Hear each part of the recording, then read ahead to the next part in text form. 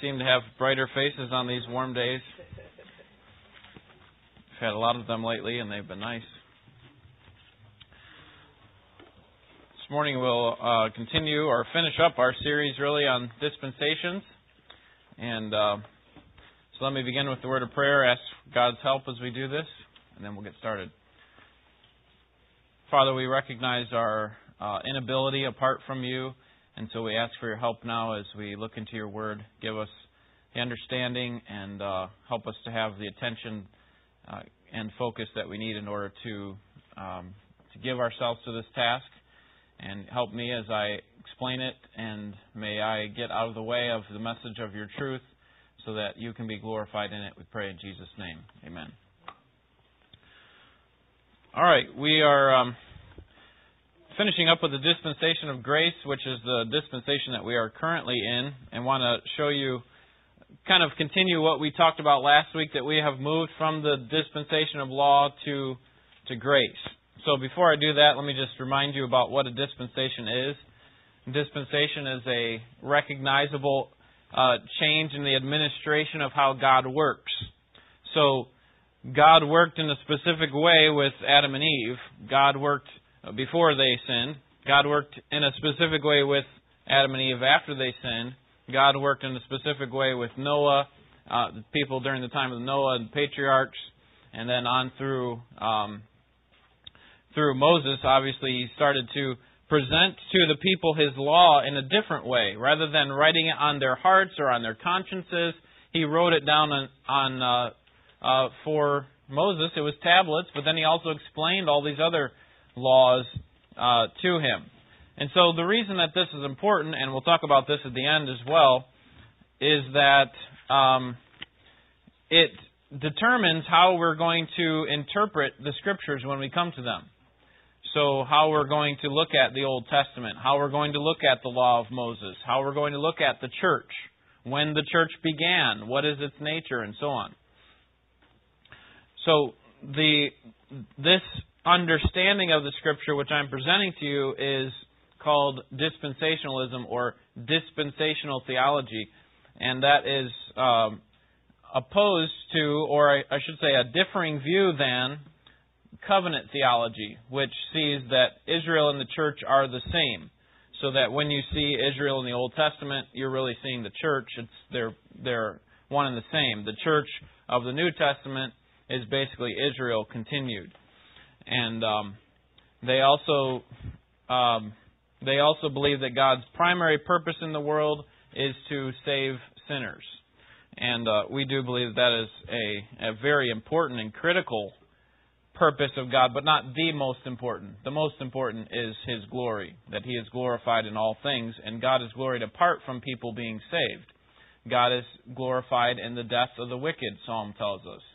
God is glorified in eternity past apart from any human beings even being there. So certainly God has more to do in this world than just to save people, and He's doing that.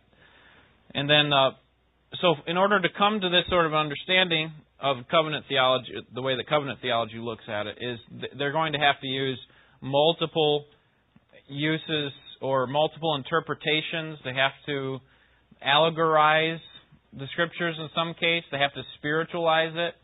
So when they come to text on Israel in the Old Testament, they have to spiritualize it and say, well, when God was leading Israel out of the wilderness, God was really leading the church out of whatever, some sort of struggle. And so they over-spiritualize something that was just designed to be a narrative or an example, an illustration of how God leads His people. All right. So we talked about the principles of interpretation. That was a few weeks ago. And then we got into the end times, that there are three primary views of the end times. And I won't go back through all those, but last week we looked at the law. The covenant theology, and this is going to come up again today because we're transitioning more. Last week we focused more on the law. This week we're focusing more on its transition to our current administration, our current dispensation, that is the administration of grace. Covenant theology argues that we are still obligated under the law. That all of the moral absolutes that we are responsible for, or I should say many of the moral absolutes that we're responsible for, are because we are under the moral aspect of the law. But we saw last week that there are more eternal moral absolutes apart from the Mosaic law. That there were eternal moral absolutes before the law. So, for example, one of the eternal truths that God has presented to His people that came before Moses was capital punishment. That those who shed man's blood, by man shall his blood be shed. Genesis 9:6. Okay, and that's something that has transcended all the dispensations. So it's not, the reason that we obey the eternal truths that come from Moses' law is not because we're under the law of Moses. It's because God simply presented some eternal truths during that time period. And really, if we're honest with ourselves and with the Scripture, I think we have to see that the Mosaic law is an indivisible unit. That if James 2:10 says, if that you keep the whole law and yet offend in one point, you're guilty of the entire law. So we took some time to look at that last week to say that it's not just that, okay, we can take this little chunk out of the Mosaic law, the moral part, and we can follow that or make ourselves obligated to it. And we'll leave the ceremonial and the civil parts aside. And that's what the people of covenant theology tend to do. But really, it's one indivisible unit, can't be separated. And therefore, as we saw, Christians are not under the Mosaic law. And we'll see a passage here today that shows that again. The Mosaic law was important, and it's not unnecessary for us. It's not unimportant for us. But we have to recognize that it was just a temporary teacher, a temporary tutor to point us to Christ. And its value is that it highlights God's grace during that period. It highlights God's grace now, that we have a better way, and it also highlights Christ's glory. So, this week what we want to do is look at grace, and we'll see how Christ established grace as the new way of administering His eternal truths. And this will not be the final way. We still have one more dispensation to come, and that is the millennial kingdom, where God will reveal His eternal truths through His Son, Jesus Christ. He will be the living Word, reigning as King. So, we're going to look at three main passages that show that the law has been set aside, that is, the Mosaic law, the law of Moses, has been set aside for the administration of grace. So turn with me to John chapter 1, verse 17. And this is a verse that came up the very first class we started looking at this about 10 or 11 weeks ago. John chapter 1, verse 17.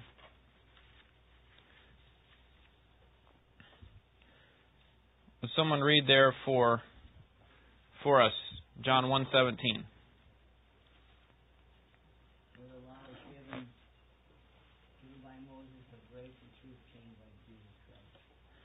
All right. So the law was given by Moses. You see a contrast here.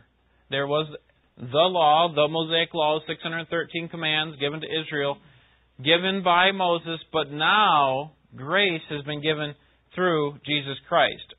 In my translation, the New American Standard says, the truth was realized through Jesus Christ.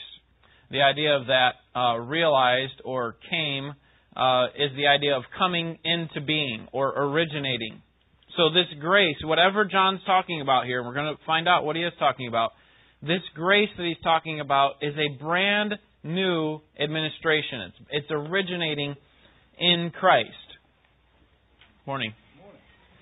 Now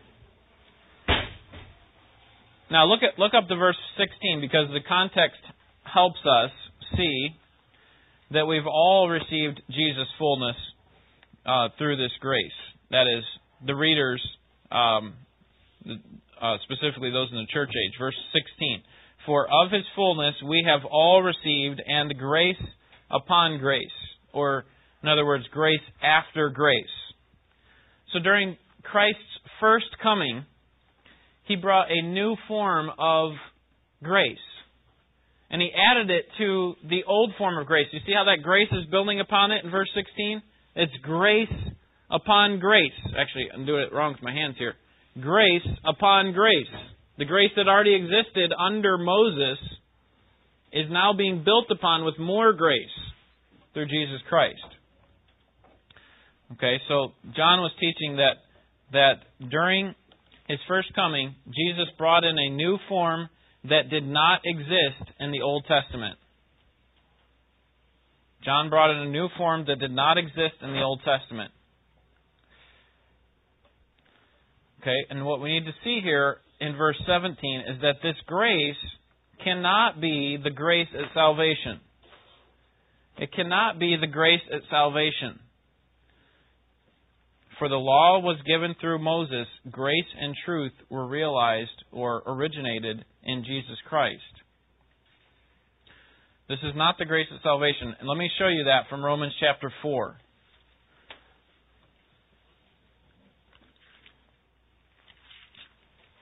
Okay, because what we don't want to see is, okay, they were saved through the law of Moses.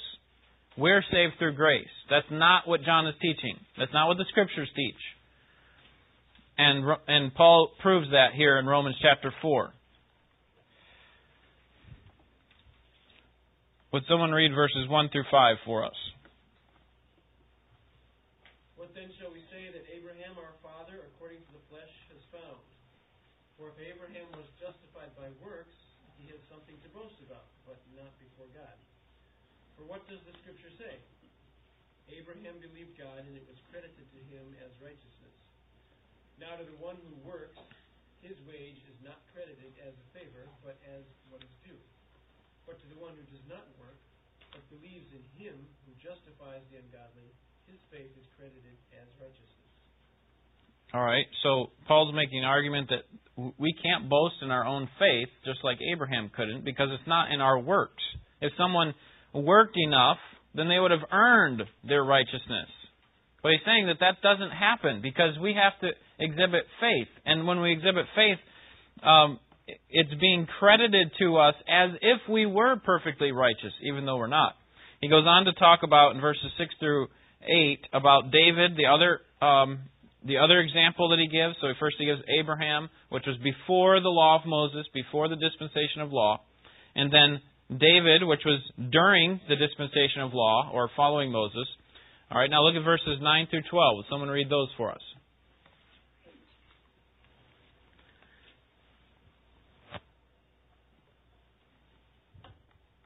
Is this blessing then on the circumcised or on the uncircumcised also? For we say, faith was credited to Abraham as righteousness. How then was it credited? While he was circumcised or uncircumcised, not while circumcised, but while uncircumcised. And he received the sign of circumcision, a seal of the righteousness of the faith which he had while uncircumcised, so that he might be the father of all who believe without being circumcised. The righteousness may be credited to them, and the father of circumcision to those who not only are of the circumcision, but who also follow in the steps of the faith of our father Abraham, which he had while uncircumcised. All right, so here's what Paul's trying to say. This is Abraham before the law of Moses. He's saying, even Abraham was not justified by his works. And Abraham, when was he called? When did God credit his faith as righteousness? When did He credit it to his account? Was it while he was obeying the law? Or was it before? That's the whole point of circumcised, uncircumcised. Circumcised was a requirement of the law, we could say, of Abraham, and would later be the law of Moses as well. And Paul's point is, see, it's not while he was working. It was before that. God called him out of Ur of the Chaldees, and he had to exhibit faith by following God there. And he did. That's when God credited righteousness to him. And so justification does not come by works. So, what we know there from Romans chapter 4, and now I'm trying to tie it back to John chapter 1 here. What we know is that God justifies by faith, not by works. So this grace that comes on us, that grace upon grace, okay, the law was through Moses, but grace comes through Jesus Christ, John 1:17. That grace that we're talking about in John 1:17 cannot be salvation because of Romans chapter 4. Because they were still receiving grace in salvation, and this is simply a new form of grace that Jesus is providing. He's not providing a new salvation. It's still salvation by grace through faith. Now, keep in mind that the Mosaic Law was deficient because it never provided eternal salvation. If someone did their best to obey the Mosaic Law, they wouldn't have received eternal salvation because it required you to keep the whole law, like we saw last week. Look at chapter 3 of Romans, verse 28. For we maintain, Paul says, that a man is justified by faith apart from the works of the law. So this makes sense. Because Abraham was justified by faith apart from the laws of Moses. He was justified by faith apart from the laws of circumcision even. Moses was justified that way. He gives the example of David in chapter 4, verses 6 through 8. David was justified that way. And the point is that we're all justified by faith, not by works. So the law, by keeping it, is not going to save us. It's through faith in the Redeemer. And so instead of saving people eternally, what the law did was it condemned those who were under it. And that was one of its purposes. Look down to verse 15, Romans chapter 4, verse 15. Says, let's start with verse 14. For if those who are of the law are heirs, faith is made void and the promise is nullified. For the law brings about wrath. But where there is no law, there also is no violation. So one of the purposes of the Mosaic Law was to bring condemnation, to show the people of Israel that they were inadequate, that they needed someone greater than they. However, the law was a means of displaying God's eternal truths, what I've been calling God's eternal moral absolutes. And we noted several of those examples last week. Many of them, we still, obviously if they're eternal, then we should still follow all of them. Like loving our God. That's an eternal moral absolute. From the very beginning, Adam and Eve were supposed to be loving God. Or not making any idols. Or loving our neighbor. Or no adultery. Loving no murder, So here in John chapter 1:17, we looked there before, law came through Moses, grace came through Jesus Christ, or grace originated in Jesus Christ. What John is saying there is that God established the Mosaic Law as a means of administering His eternal truths during that period of time specifically, but His eternal grace, this special administration of grace, is coming now through Jesus Christ in a different way. All right, so turn over to chapter 6 of Romans because we want to look at our next passage. Romans chapter 6, verse 14.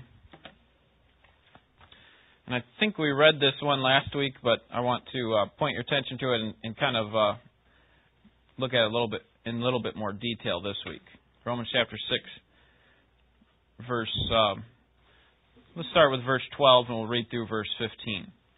Therefore do not let sin reign in your mortal body so that you obey its lusts, and do not go on presenting the members of your body to sin as instruments of unrighteousness, but present yourselves to God as those alive from the dead, and your members as instruments of righteousness to God. For sin shall not be master over you, for you are not under law, but under grace. What then shall we sin? What then? Shall we sin because we are not under law but under grace? May it never be. Okay, so look at verse 14 again. It says clearly that who's Paul talking about? Okay, this is a very simple question, but who's Paul talking to here in Romans chapter 6? Roman believers? Okay, Roman believers. He's talking to the Roman believers, Roman church specifically.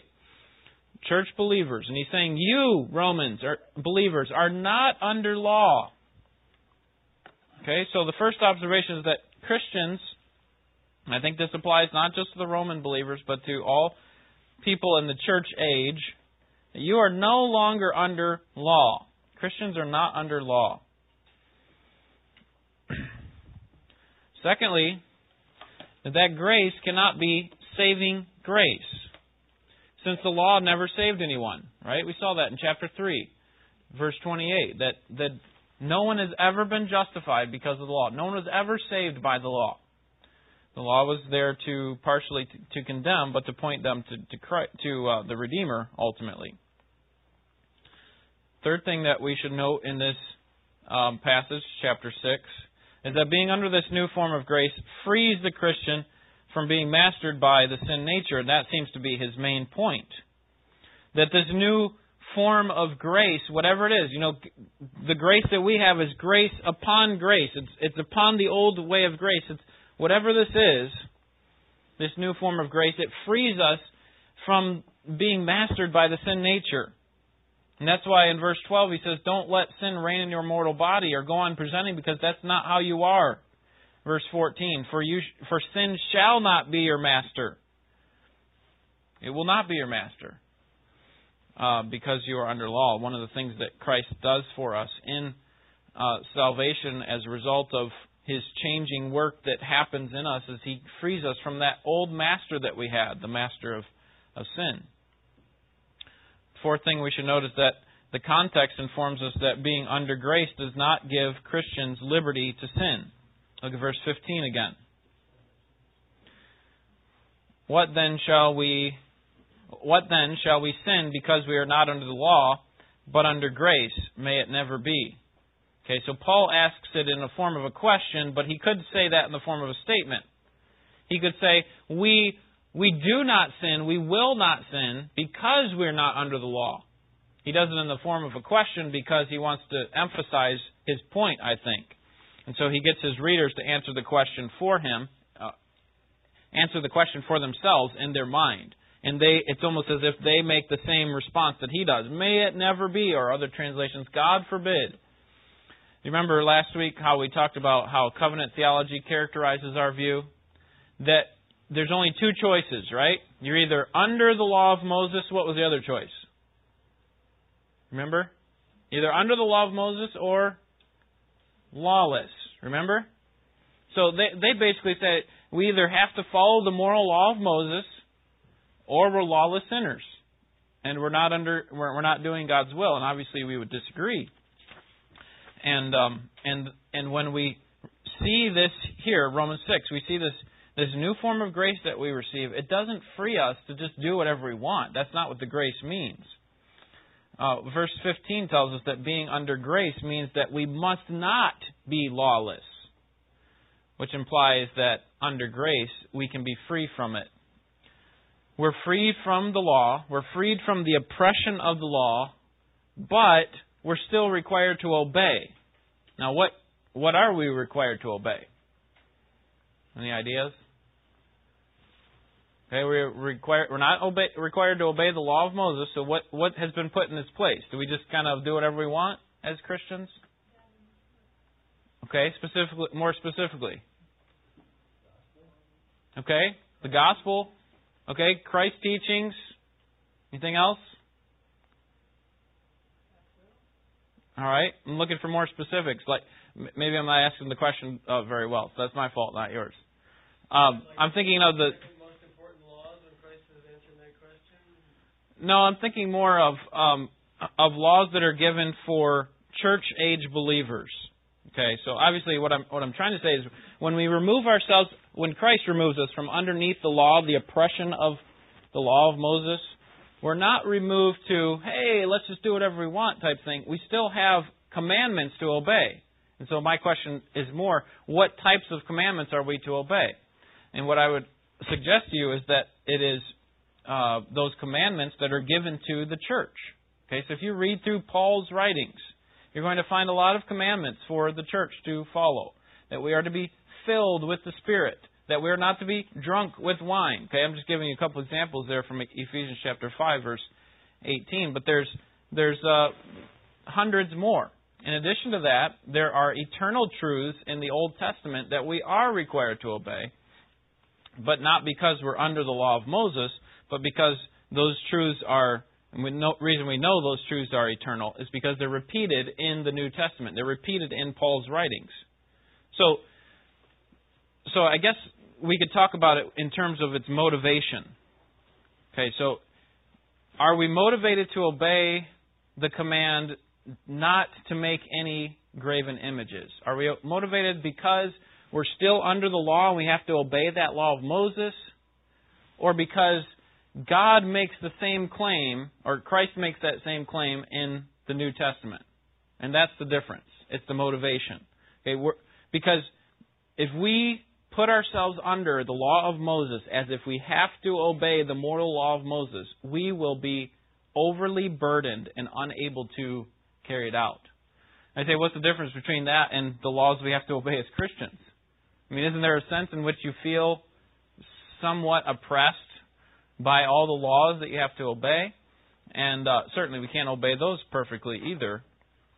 But the point is that law of Moses is actually a greater weight that we can't bear. And so what Christ has done is He's given us the Spirit. We'll talk about this in just a second. He's given us the Spirit to help free us from that law, but also to obey these new laws that we've been given. All right. So, let's see, where are we? Number 5. The broader context suggests that Christians have been freed from the law by virtue of Christ's death. Turn to chapter 7, verse 1.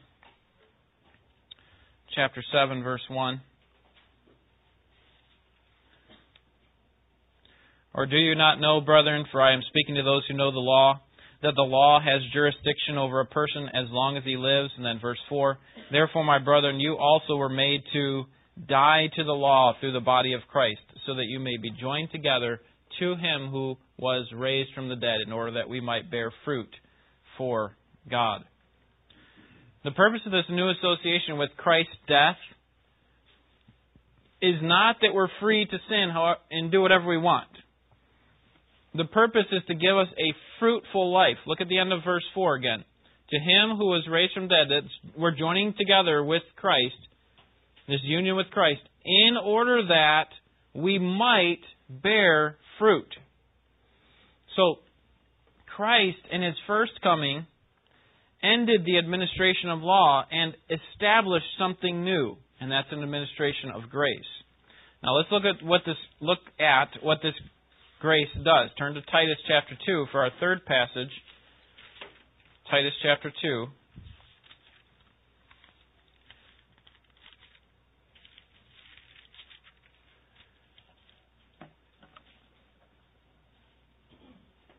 Would someone read verses 11 through 14?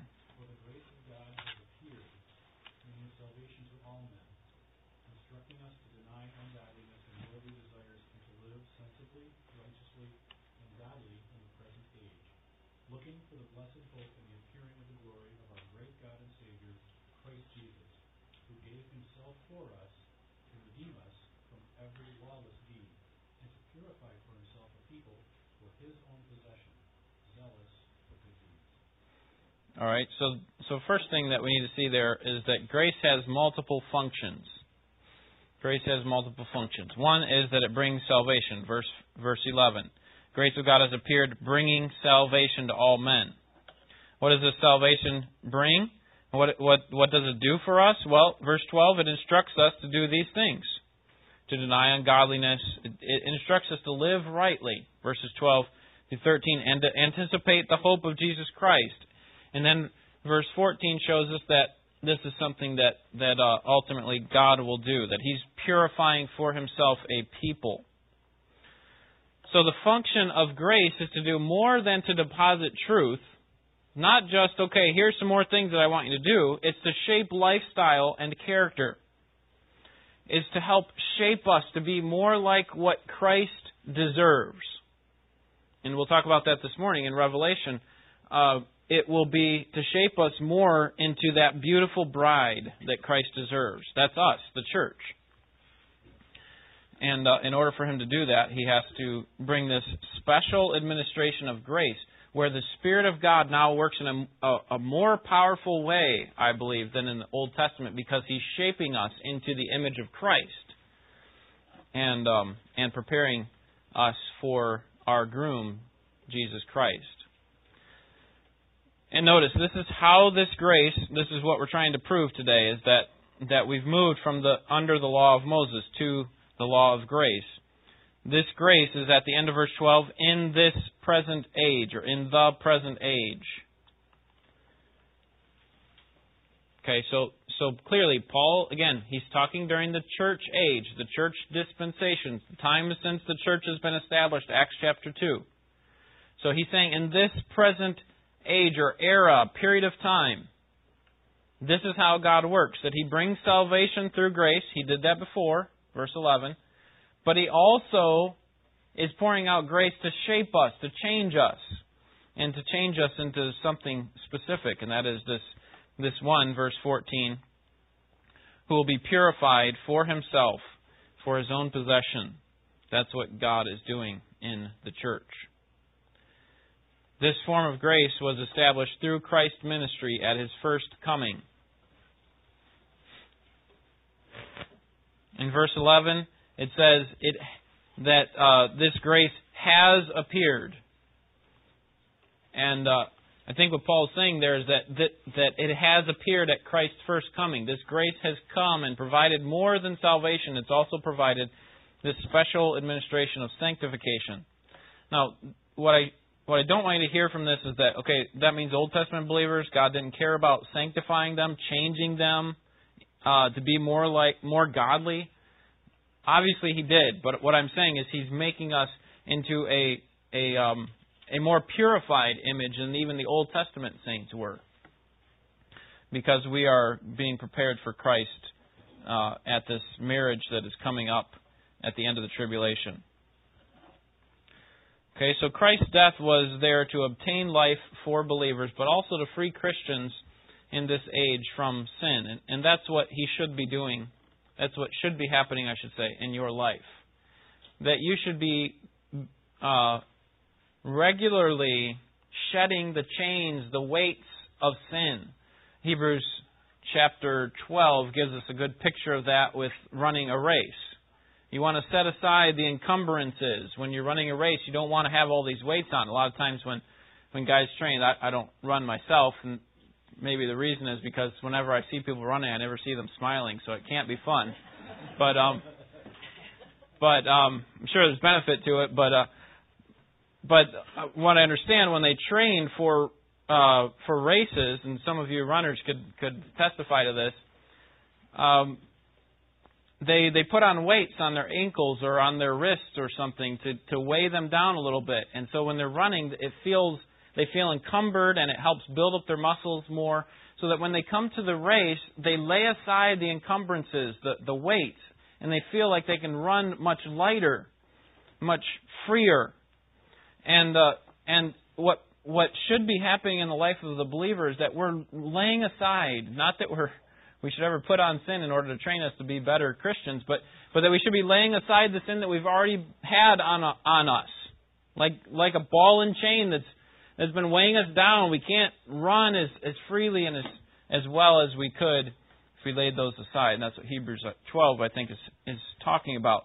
So we ought to look to Jesus, the author and finisher of our faith. Look to the finish line, to the next life, and do it with joy. And that's what God is doing in the life of a Christian. Not continually dabbling and jumping into sin with both feet. I mean, obviously there are going to be times where we fall into sin, and but we hate that feeling. We hate the distance that we have from God. We hate the times that we have to ask for forgiveness and so on. So we try to make those less and less, and that's what the Spirit of God is doing in us. So let me conclude this lesson and the series by just asking a question. Does a commitment to covenant theology or dispensational theology make a difference?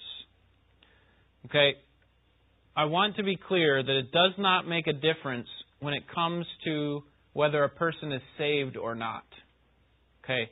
So if you run into someone that believes in covenant theology, that Israel and the church are the same, that God's primary purpose is to save people, these people are in general, they're believers. Like we would say in general, the dispensationalists are believers as well. So don't demonize them to the point. I've tried to be fair with their position.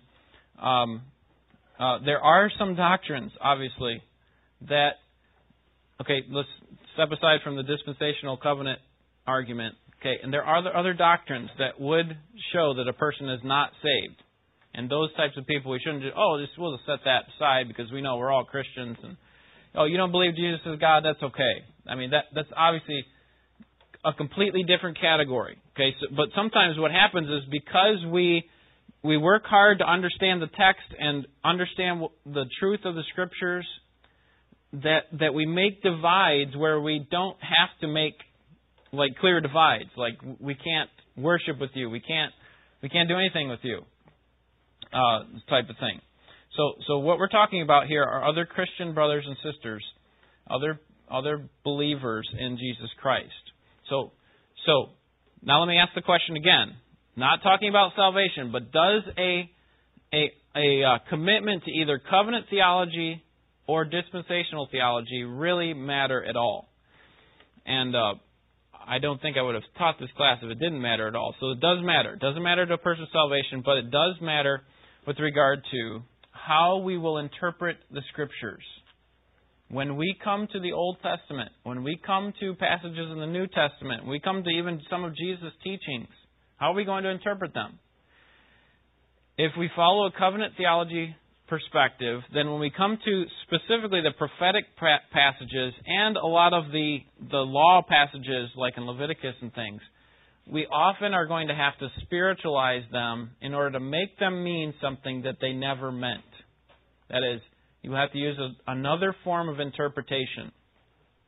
So it does matter when it comes to interpreting the Scriptures. And that's what I've tried to do this class. I've tried to show you that there is great value in looking at the Scriptures this way so that when you come to the Old Testament, you're not needlessly burdened, but you do clearly see the grace that was given from God through these people, through the law. In fact, I say that the law was really oppressive, and it was, but they loved the law. That was a great thing for them. And the reason they loved the law was because it was the best thing going. But in comparison to what we have, that's why I say the law was oppressive. And that's why Paul says it in multiple cases. It was oppressive because for them it was the best thing going, but they never got to experience Jesus Christ like we do. They didn't get to experience this special relationship with Him and the lively power of the Spirit like we. They had the Spirit, but they didn't have it as powerfully as we do. So making a commitment to one or the other, covenant or dispensational theology, does matter when it comes to interpreting the Scripture. It does matter when we look at passages with regard to what God is doing in the world. Is God working to save sinners? And we could say yes, but is this His ultimate purpose? And hopefully you recognize His ultimate purpose according to Romans chapter 11, verse 36. 1 Corinthians 10:31 is to glorify Himself. It also makes a difference when we come to an understanding of the nation of Israel, not just in the past, but today. If we think that Israel is the church is Israel, then somehow we have to connect ourselves to the nation of Israel today. And certainly we will receive blessings in the millennial kingdom as a result of the Jews, the kingdom of Israel. God hasn't forgot about them. We should still care about the nation of Israel and pray for peace in Israel, because when there's peace in Israel, Christ will have come. It also makes a difference with regard to our understanding of the nature of the kingdom. Is the kingdom already here? Has God already established His kingdom? Is this what the Old Testament has been talking about and looking forward to all these ages ago?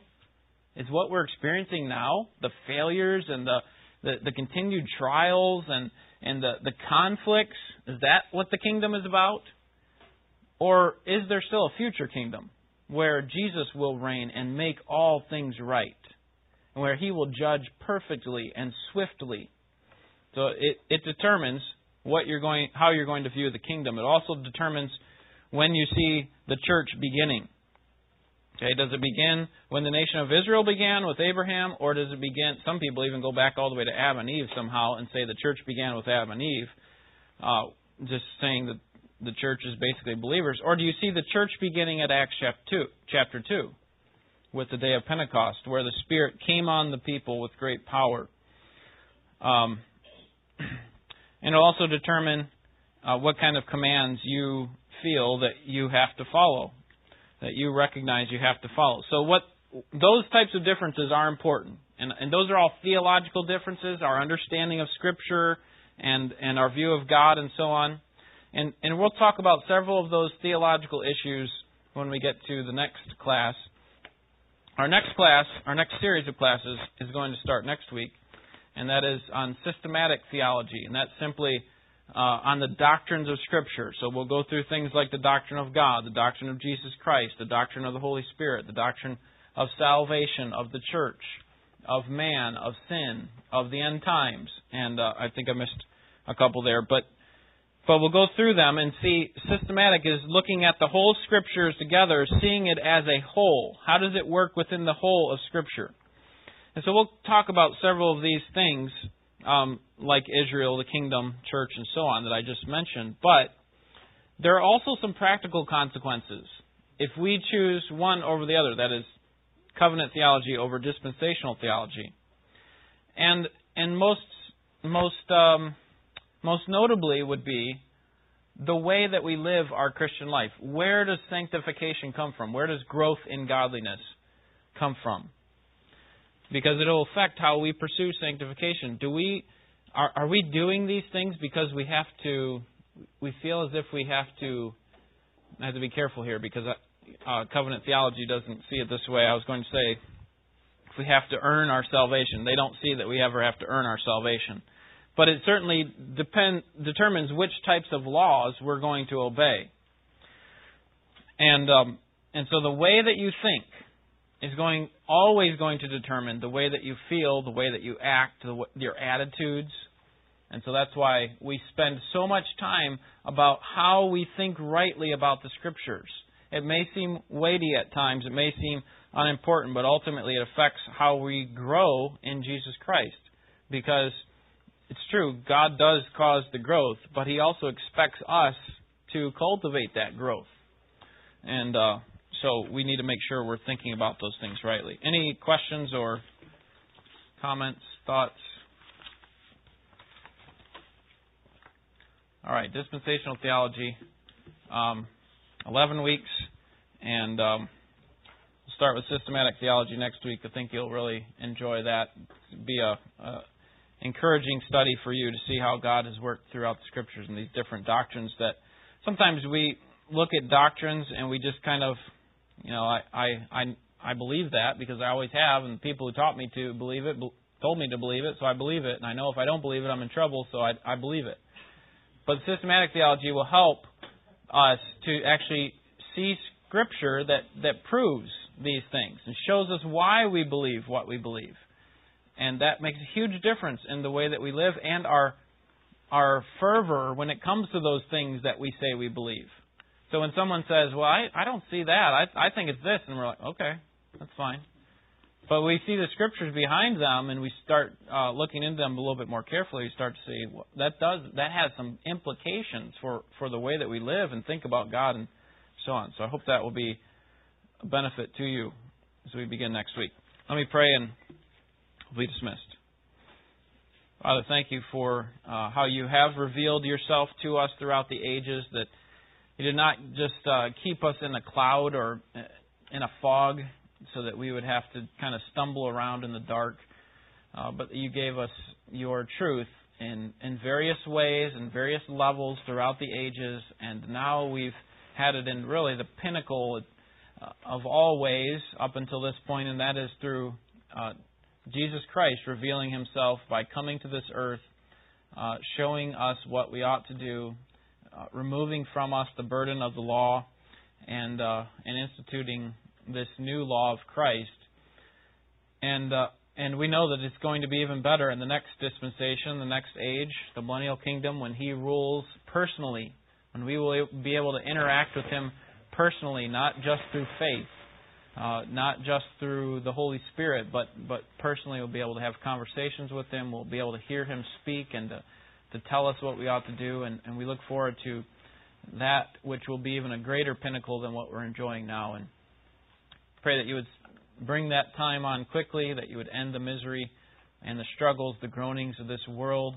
Until that time, give us the strength to follow and to stand up and stand firm among the forces of evil and the bombardment of temptation that constantly comes our way. Help us in this hour to follow.